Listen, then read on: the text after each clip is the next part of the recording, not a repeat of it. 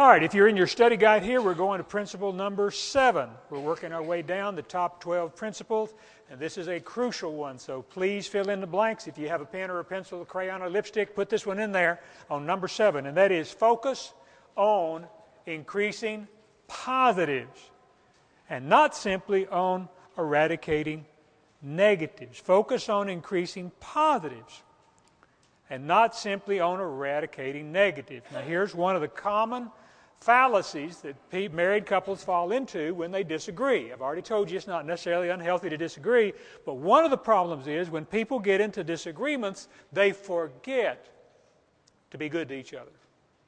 And that's what ultimately sinks relationships, is people become so focused on the disagreement and on trying to get their partner to agree with them and see things their way and solve the problem that they stop doing the everyday, common courtesy, consideration, caring acts that make a marriage work.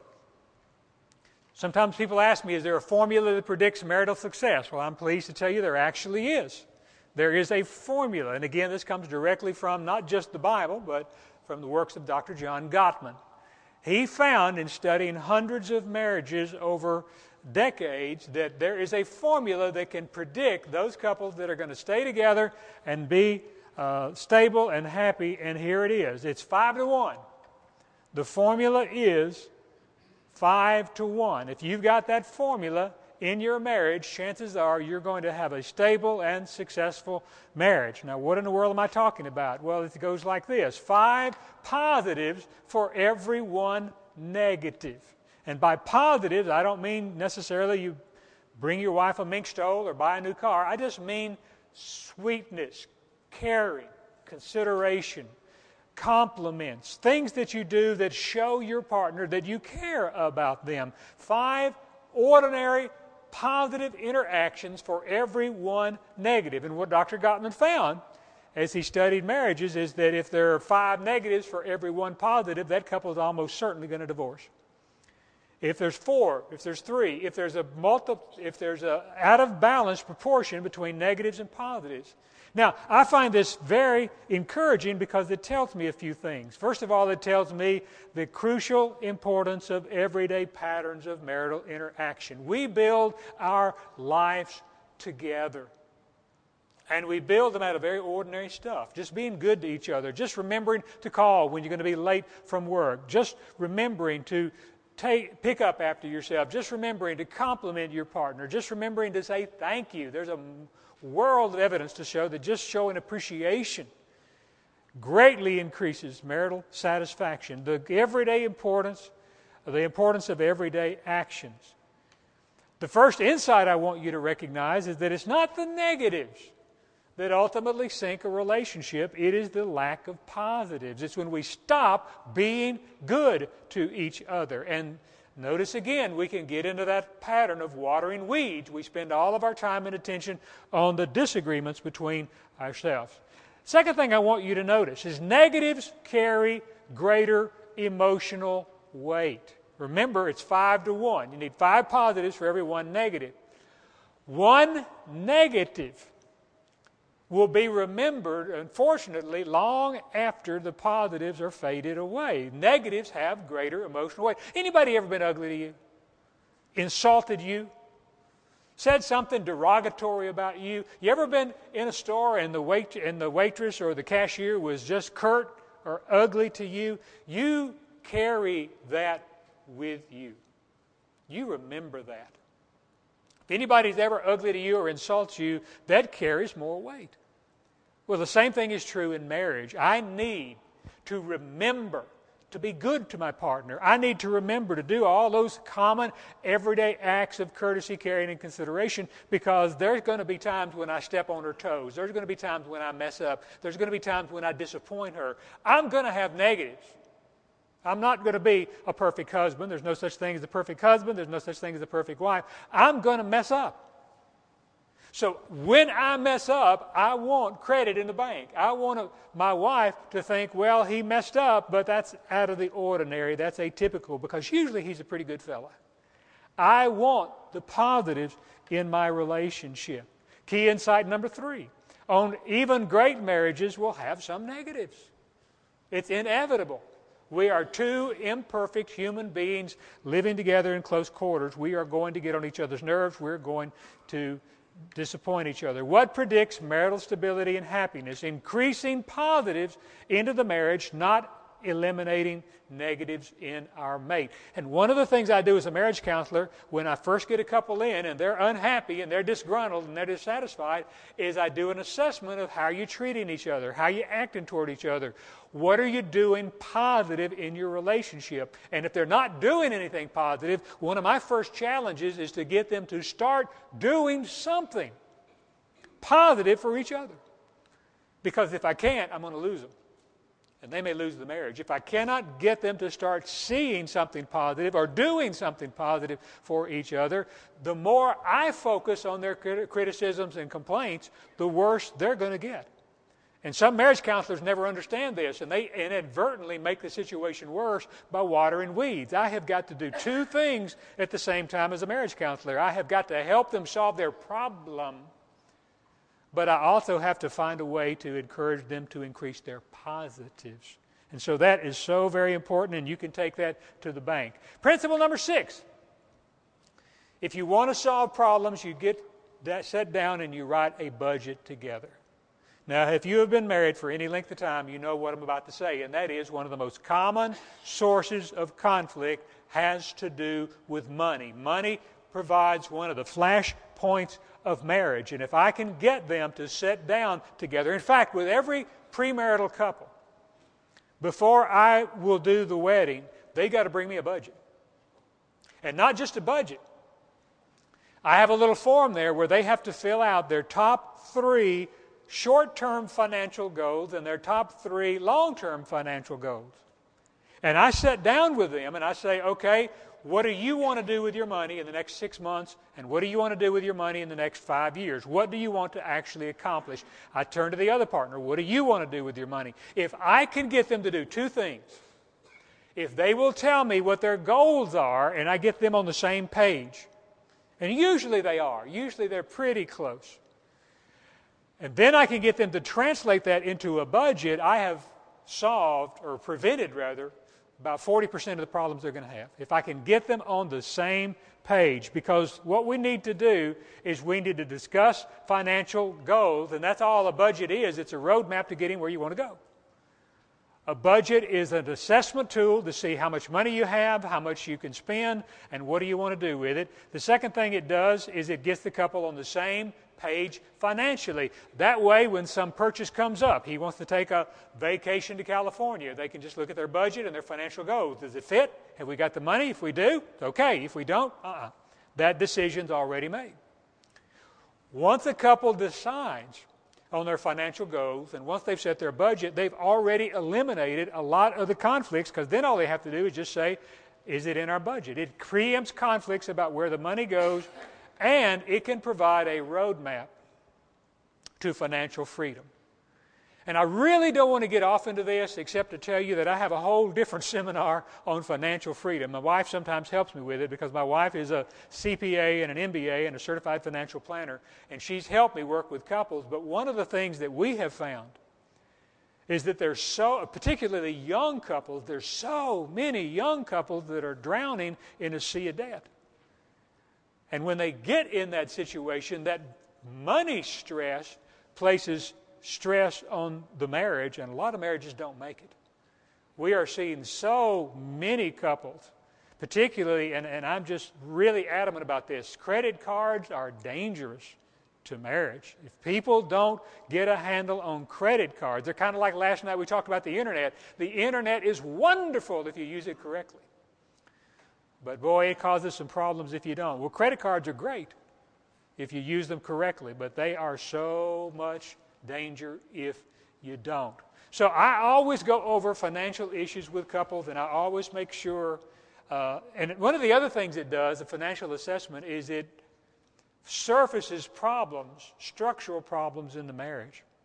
I'll never forget, several years ago, I had a couple that I was working with. In fact, they're back in my office now. I'm working with them again on an unrelated issue, but they had declared bankruptcy. They were broke. And I was trying to figure out what happened here. How did they go broke? And I was talking with a husband, and I found out from his wife that he smoked marijuana. So I asked him, about how many joints do you smoke on an average day? And he told me. I said, about how many joints do you smoke in an average week? And he told me. I said, how much does each joint cost? And he told me. And I got out my calculator. I did something he had never done. I calculated how much he was spending a year on his marijuana habit. And it came to over $7,000.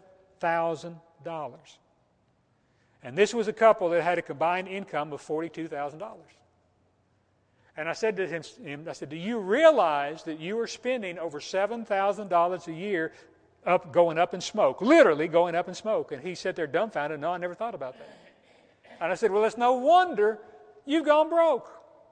And so we had to first deal with his pot habit, then we dealt with his his money problems, and then we dealt with his marriage problems. But if you focus on a couple's budget, if you get them to sit down and do a budget together, you're going to eliminate a lot of conflicts. Principle number 5, as we work our way up the ladder of importance, recognize that you are responsible for your own emotions. If you're filling in a blank, you are responsible for your own emotions. Be very, very careful when you express your feelings and watch which way your finger is pointing. And I sometimes mean this literally and I sometimes mean this figuratively, but every communication or interaction between a couple, I tell them, has a finger in it. And the way you tell that is the pronoun they use. You is a finger in the face. And people tend not to respond too well to that. The finger's pointing to me. When you don't call when you're going to be late after work, I feel anxious. All right, now who owns that emotion? Well, I do. I said, it's my emotion. I feel anxious. I worry about you. You never call. You made me upset. You're so inconsiderate. Which way's the finger pointing? Well, it's in their face. Every message has got a finger. It's either pointing to me or it's pointing to my partner. And there is a difference between saying, well, I feel. When this happens, I feel, or you always or you never. To effectively communicate, we must express the actual feeling that we own. That is to say, the issue is not just my concern or my disagreement, it's how I feel about it, how my partner's behavior makes me feel about it. And by the way, simply beginning a complaint with I feel is not communicating. This is hard for some folks to understand. For example, I tell couples, talk to your partner and tell them how you feel. Okay, you're selfish. No, tell them how you feel. Okay, I feel you're selfish. Well, that's not it. That's not the emotion. I feel you don't care. I feel you're too dominating. No, that's not a genuine emotion. That's an accusation. What is the emotion? Well, the emotion is I feel happy when, I feel frightened when, I feel angry, lonely, upset, excited, confused, depressed, puzzled, hopeful, overwhelmed. And sometimes I just give them a list. I give them a list of emotions and I say, okay, you pick the one you feel. What is it that you're experiencing that makes you upset with your partner? And if I can get them to say, here's the way I feel when you overdraw our bank account, it makes me feel frustrated. It makes me feel hopeless. It makes me feel anxious. It makes me feel afraid. If I can talk about the feelings, then I can go so much further with them than we simply talk about the emotions. Number 4, learn the one thing men and women can do to immediately improve their marriage. And there actually is a secret. There's one thing that a man can do that will immediately improve his marriage. There's one thing that a woman can do that will immediately improve the marriage. Would you like to know that secret? Well, I'm going to tell you. This right here is worth the price of admittance, right here. But before I do, let me first give you the one most common dysfunctional, interactional, marital pattern. All right, I'm going to tell you the one mistake that people tend to make most often in marriage. This is the most common dysfunctional marital pattern. And here it is, so watch closely.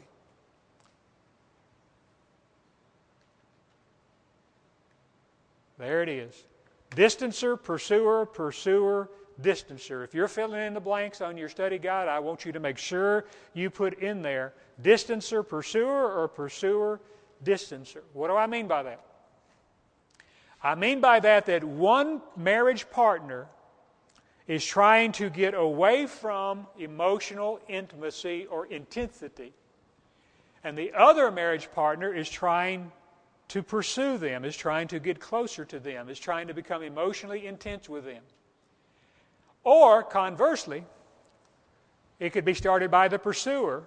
One marriage partner is trying to pursue their partner and get emotionally intense with them, and it causes the other marriage partner to get away from them. One person's chasing, one person's running. Emotionally, one person is distancing, and the other person is pursuing. Now, I want you to think for a moment, and let's see how well you do with this.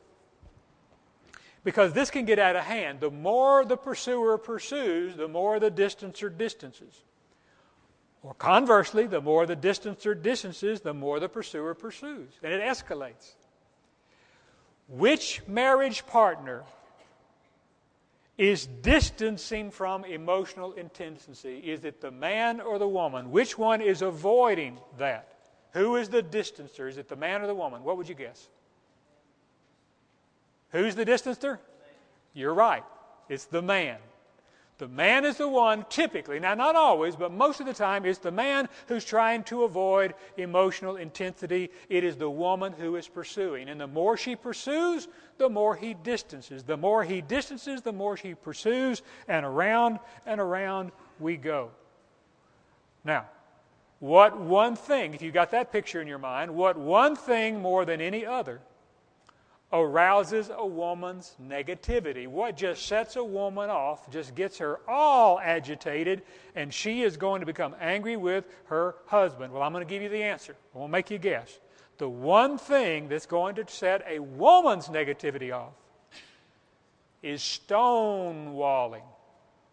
Now, what in the world is stonewalling? It's this right here.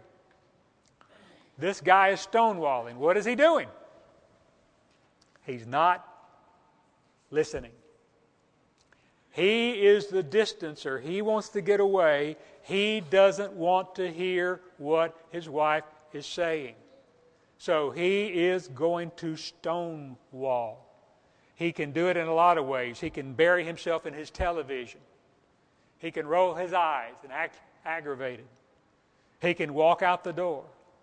He can do anything in the world to indicate to his wife, I do not want to hear what you're saying. And when she recognizes that her husband is not listening to her, her autonomic system, that is to say, the part of her biology that she doesn't control, her heart rate, her perspiration, her hormones, all of her system is just going to go haywire. Because here's what I want you to fill in on your blank. Are you ready? On the study guide there, women want to be heard. H-E-A-R-D.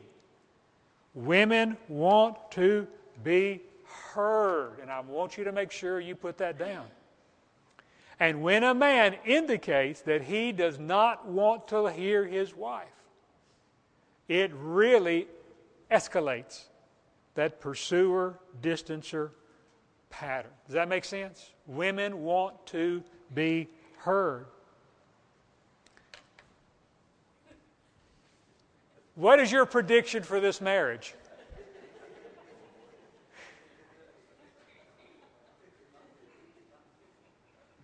Not good. They are not off to a good start. I don't have a very good feel for this marriage. It is not going to work. Okay. Women want to be what? Heard. They want to be heard. They want to be heard. Men, on the other hand, want to avoid attacks. Men do not like emotional intensity. What Dr. John Gottman found, he did an interesting thing. This has been about 20 years ago. People have been studying couples for decades. But he did something that had never been done before. He was up in Washington, in Seattle, Washington, and he created what he calls a love lab, which is basically an apartment that he'd bring couples in for a weekend, and they would measure them and observe them and film them and all of this stuff. And he decided to take two couples who are in the midst of some conflict and wire them to measure what was going on internally in their biology. And what he found was when two couples got into an emotionally intense interaction, you might call that a conflict or an argument, but any emotionally intense interaction, the woman's autonomic system, that is the part of her biology, bear in mind, that she doesn't control. Her heartbeat, her blood pressure, her respiration, her hormones calm down. They go lower. Now, y'all are really bright folks. Stop and think for a moment. They're arguing, and yet her autonomic system, her biology gets calmer. Why is that? Anybody think why that is? Say it again. Yeah, she's being heard. She's getting it out. She's calming down.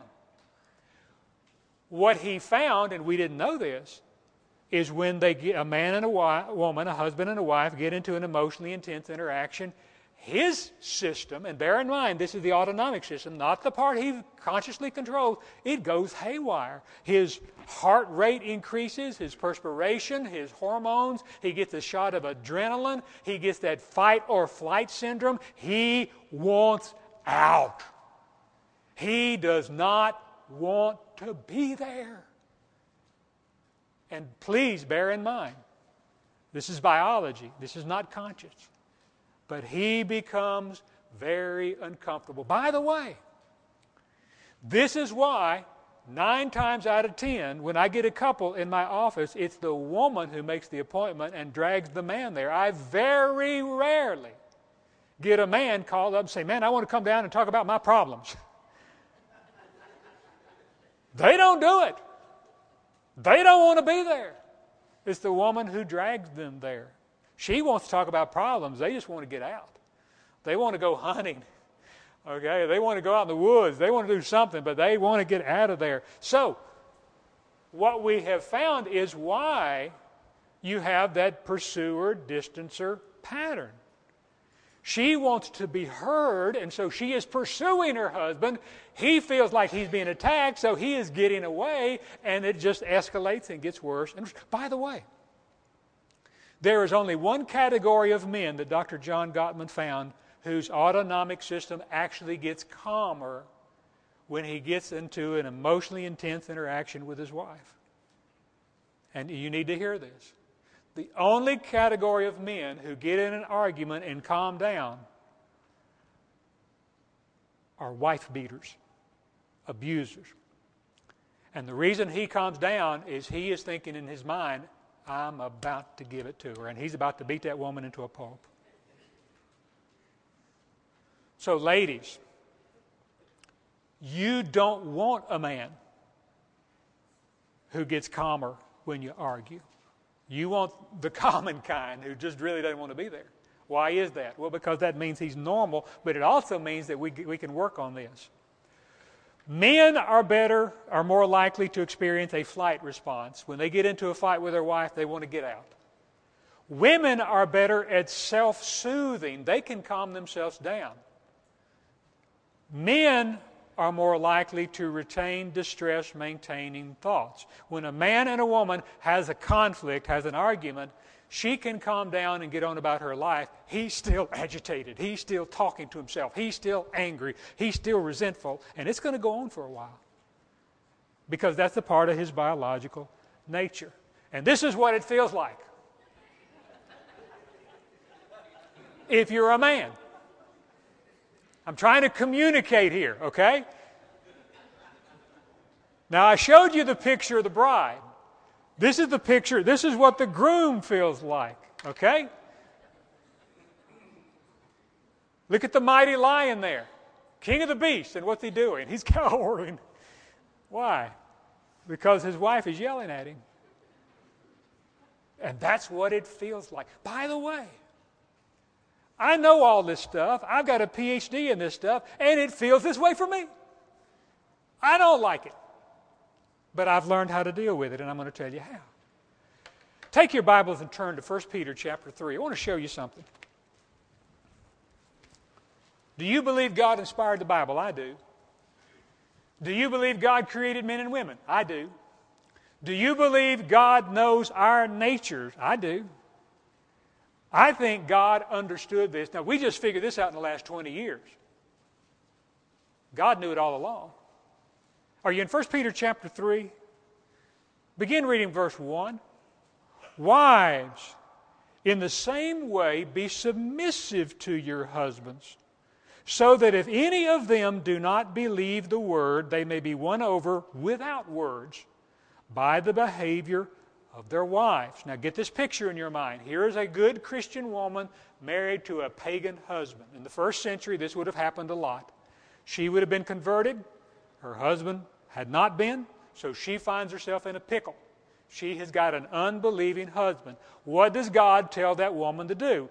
God says, if you want your husband to be converted, you nag him, and you hector him, and you lecture him. Is that what your Bible says? What does your Bible say? Without what? Words. Be submissive and without words. Let's keep reading. When they see the purity and reverence of your lives, your beauty should not come from outward adornment, such as braided hair and the wearing of gold jewelry and fine clothes. Instead, it should be that of your inner self, the unfading beauty of a gentle and quiet spirit, which is of great worth in God's sight. For this is the way the holy women of the past who put their hope in God used to make themselves beautiful. They were submissive to their husbands, like Sarah, who obeyed Abraham and called him her master. You are her daughters, if you do what is right and do not give way to fear. Now look at verse 7.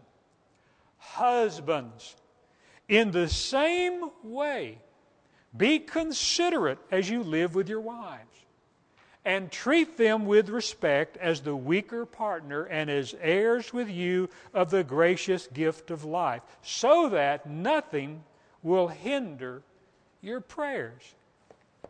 Now, I want you to look carefully at that passage for a minute, and I want you to notice what God says about men and women and how they ought to interact. Look at what he says for men. He says, you men need to be considerate. You need to be considerate. Wives, men, you need to be respectful. You need to be a partnership. You need to pray together with your wife. Wives, he said, you be submissive. You demonstrate an inner beauty. You demonstrate a pure and reverent life and a gentle and quiet spirit. Now, if you look closely at those two columns, that is the answer to the problem I just described. What did John Gottman find? He found that what is the number one thing that women want more than anything else? What do women want? To be heard. To be heard. What does Simon Peter tell husbands? He says, you be considerate. You listen. Listen to your wife. You take her. What does it mean to be considerate? It means to consider. It means to take into account. It means to pay attention to her perspective. What is the number one thing he tells women to do? He tells them to be submissive. Don't be harsh and angry and accusatory. You talk to your husband, but you talk to him with a softened tone. You don't pursue him and back him in a corner so that he feels trapped. You don't push, you pull. What does Simon Peter say? He says, you show your husband Jesus Christ by your life, by the reverence and the beauty of your life. Do you think God knows what He's doing? I think so. And this is the answer to the number one problem that husbands and wives have. What makes a woman beautiful? Well, I'll guarantee you, this is not what it is. It's when she smiles at her husband. That's what makes a woman beautiful. Those supermodels on TV, they're not beautiful to me. My wife is beautiful to me. You know why? Because those supermodels don't care anything about Dan Williams. They're not going to smile at me. My wife smiles at me. She acts like she's happy to see me, and that just makes my ego just go sky high. Now, here's what men can do. We can learn to manage our anxiety so that we can listen. We can recognize that what's going on with us is perfectly normal, biological, but it's also manageable. And I work with husbands, and we go through a process where I get them to learn how to manage their anxiety so they can quit distancing and running away and start listening to their wives. There's 5 self-soothing secrets that I work with husbands on. One is self-talk. And I get them to say to themselves, my wife needs to hear me. I can handle this. My head's not going to blow up and my eyes not going to pop out. I can calm myself down. I tell them to slow down and take deep, regular breaths, because when a man's autonomic system gets out of whack, he starts breathing shallow. He doesn't recognize what's going on, and you can calm your autonomic system down if you're aware that it's going on. Just kind of slow down and breathe deeply. Breathe in and out. Muscle relaxation. Find out and people sometimes aren't aware of this. When a man gets in a disagreement with his wife, sometimes he gets all tense. And I just teach them how to relax your body. One muscle at a time. Relax your body. Remember what I said a few minutes ago about a timeout?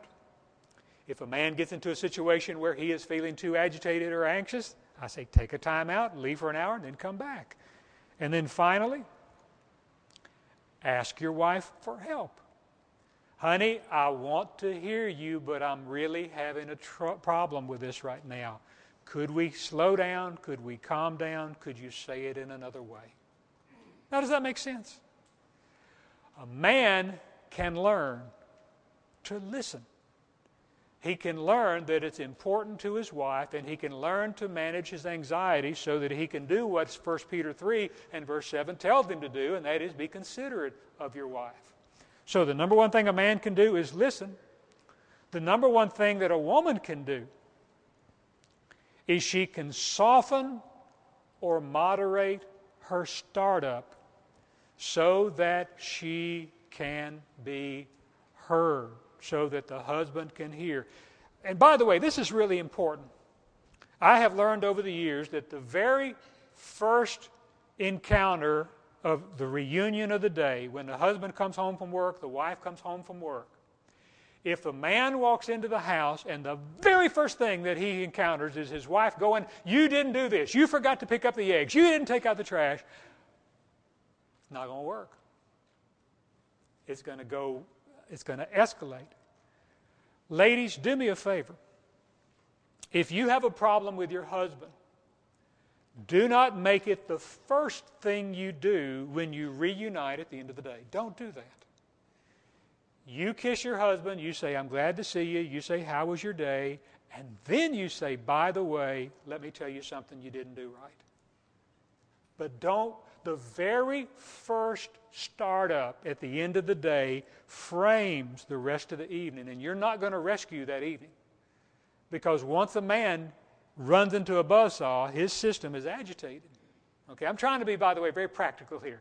He gets agitated, and it's hard for him to calm down. So if you can soften your startup. Let me give you a couple of examples of this, because I like to be really practical. And this is right out of John Gottman's book here. But he gives examples of harsh startups and then a softened startup. Okay.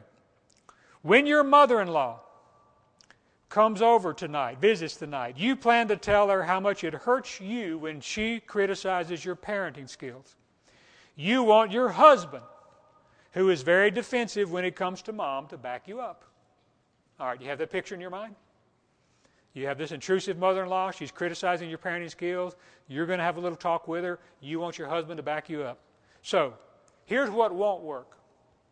You turn to your husband and you say, I can't stand it when your mother comes over. She is always riding my back about how we raise our kids, and you won't do a blessed thing about it. Now, that is what's known as a harsh startup. And what's it going to create in the husband? Somebody tell me. Yeah, defensiveness, agitation, anger. Now, everything this lady says may be true, but there's a difference between being true and being effective. So, here is a different way to start it up.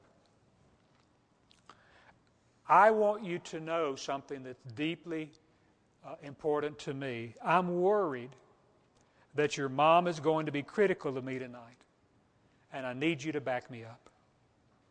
Now, she said the same thing, but she softened her startup. She owned her emotion. She put the finger at herself. She said, I'm worried that your mother's going to be critical, and I need you to back me up. All right? Here's another one. You wish your partner would cook dinner tonight and take you out to dinner. So here's how you're going to get your husband to be good to you.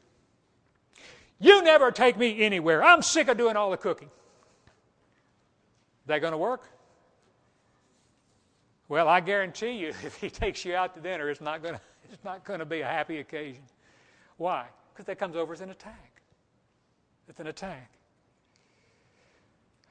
Honey, I love you, and I really need your help. I'm getting tired of cooking. You know, it would really be nice if you took me out tonight.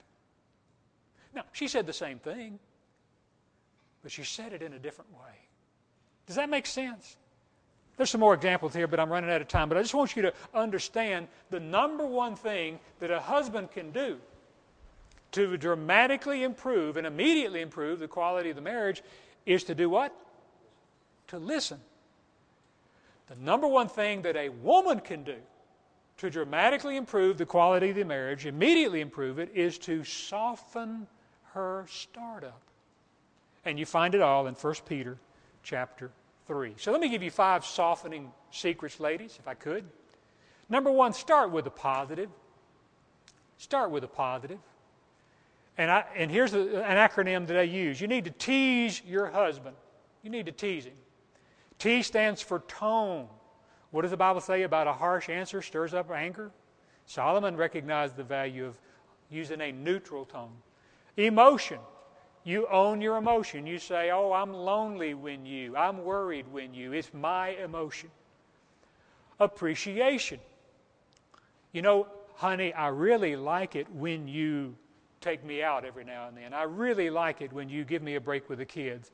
Husbands respond to appreciation. They don't respond to nagging. Your statement about the relationship. I like it. It makes me feel closer to you when you. And then an example of what you want. And by the way, husbands don't always know.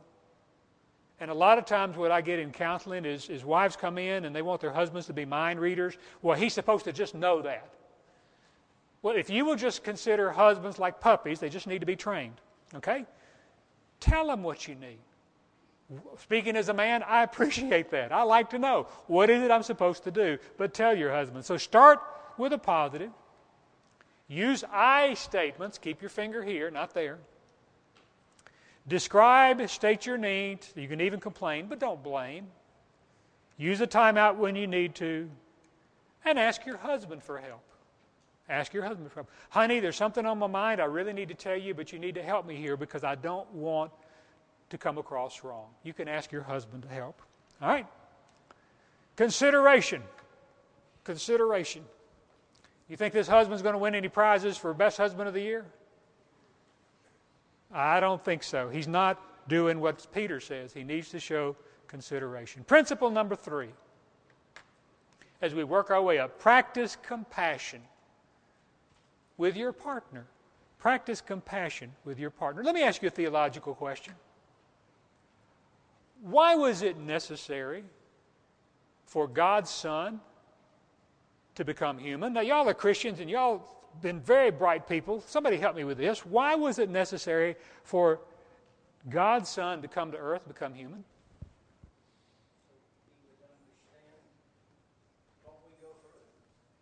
Bingo. There's a $1 billion answer right there. James got the one I'm looking. There's a lot of reasons. He came to die on the cross. He came to reveal God. He came to teach us truth. But the number one answer, Jesus had to become human and come to earth so that he could understand how I feel. Take your Bible and turn to the book of Hebrews.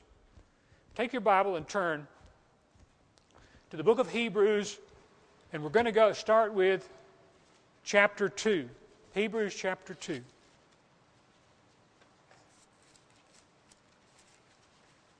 Here's a very deep theological truth. In Hebrews chapter 2, beginning in verse 14.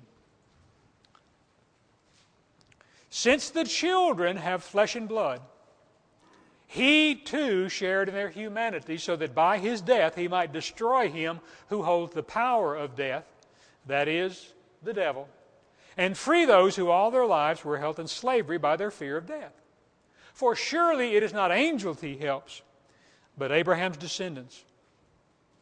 For this reason, now watch this, he had to be made like his brothers in every way, in order that he might become a merciful and faithful high priest in service to God, and he might make atonement for the sins of the people. Because he himself suffered when he was tempted, he is able to help those who are being tempted. We find the same thought in Hebrews chapter 4. But what is the point? The point is Jesus had to come so that he could feel what we feel. What is it, compassion? Well, here's what it is. The word compassion literally means to feel with, to understand and empathize with another person's emotional reality. The Bible says in Matthew 9:36, Jesus had compassion on them because they were harassed and helpless like sheep without a shepherd. His heart went out to them because he could feel for them. He could feel their lostness, their hopelessness, their spiritual confusion, compassion. The Bible tells us this is one of the Christian virtues. Clothe yourselves with compassion, kindness, humility, gentleness, and patience. Bear with each other and forgive one another. This is actually a command. I'm supposed to have compassion on my brothers and sisters. Here's these two fellows, and one says to the other, he says, I know exactly how you feel. And based on that picture, I'd say that's right. He can tell how he feels. When I have compassion, I know how someone feels. Why am I telling you this? Because it will help me have a stronger marriage and be a better husband if I can place myself in my wife's shoes, if I can understand how she feels. And by the way, one of the tools of a marriage counselor is to generate compassion. Can you tell me how your husband feels when this happens? Can you describe for me how your wife feels? And if I can get them in their emotional reality of their partner, 99% of the work is already done. I need to practice compassion. The next time I get into conflict with my partner, next time I'm arguing with my wife, I need to stop, slow down, take a deep breath, and say, well, wait a minute. How does my wife feel right now? What is she experiencing? And if I can do that, I guarantee you the next thing that comes out of my mouth is going to be very, very different. Moving on quickly, principle number 2, learn how to forgive and how to ask for forgiveness. Learn how to forgive. Folks, I don't know how in the world any of us are going to make it in the church, in marriage, or in this world if we don't learn how to forgive. By the way, have you heard of the Golden Rule? Who can tell me what the Golden Rule is? Do unto others as you would have them do unto you. That's the Golden Rule. Did you realize that there is an even higher standard? I call it the Platinum Rule. The Golden Rule says, do unto others as you would have them do unto you. But let me give you, do you realize platinum is more valuable than gold? Here's the Platinum Rule. Paul says in Ephesians 4 and verse 32, be kind and compassionate to one another. We've already looked at that. Forgiving each other just as in Christ God forgave you. Now, look at what he says there. The Platinum Rule says, do unto others as God has done to you. Paul says, I need to remember when someone does me wrong, all the times I've messed up and all the mistakes that I've made. And yet, in spite of all of my imperfections and shortcomings and mistakes, God in Christ forgave me. Every Sunday, I'm reminded when I take communion that God forgave me in spite of my sins. And Paul says, okay, next time your brother wrongs you, next time your wife gets on your nerves, the next time your husband steps on your toes, can you remember something? Can you remember that you've made your share of mistakes? And yet God forgave you. My friends, that is the platinum rule, and we're not going to make it in marriage if we don't learn how to forgive and how to ask for forgiveness. Above all, love each other deeply, because love covers over a multitude of sins. And finally, the number one principle: practice your faith together. Practice your faith together. Study after study has demonstrated it really is true. The family that prays together stays together. Jesus put it this way: what God has joined together, let man not separate.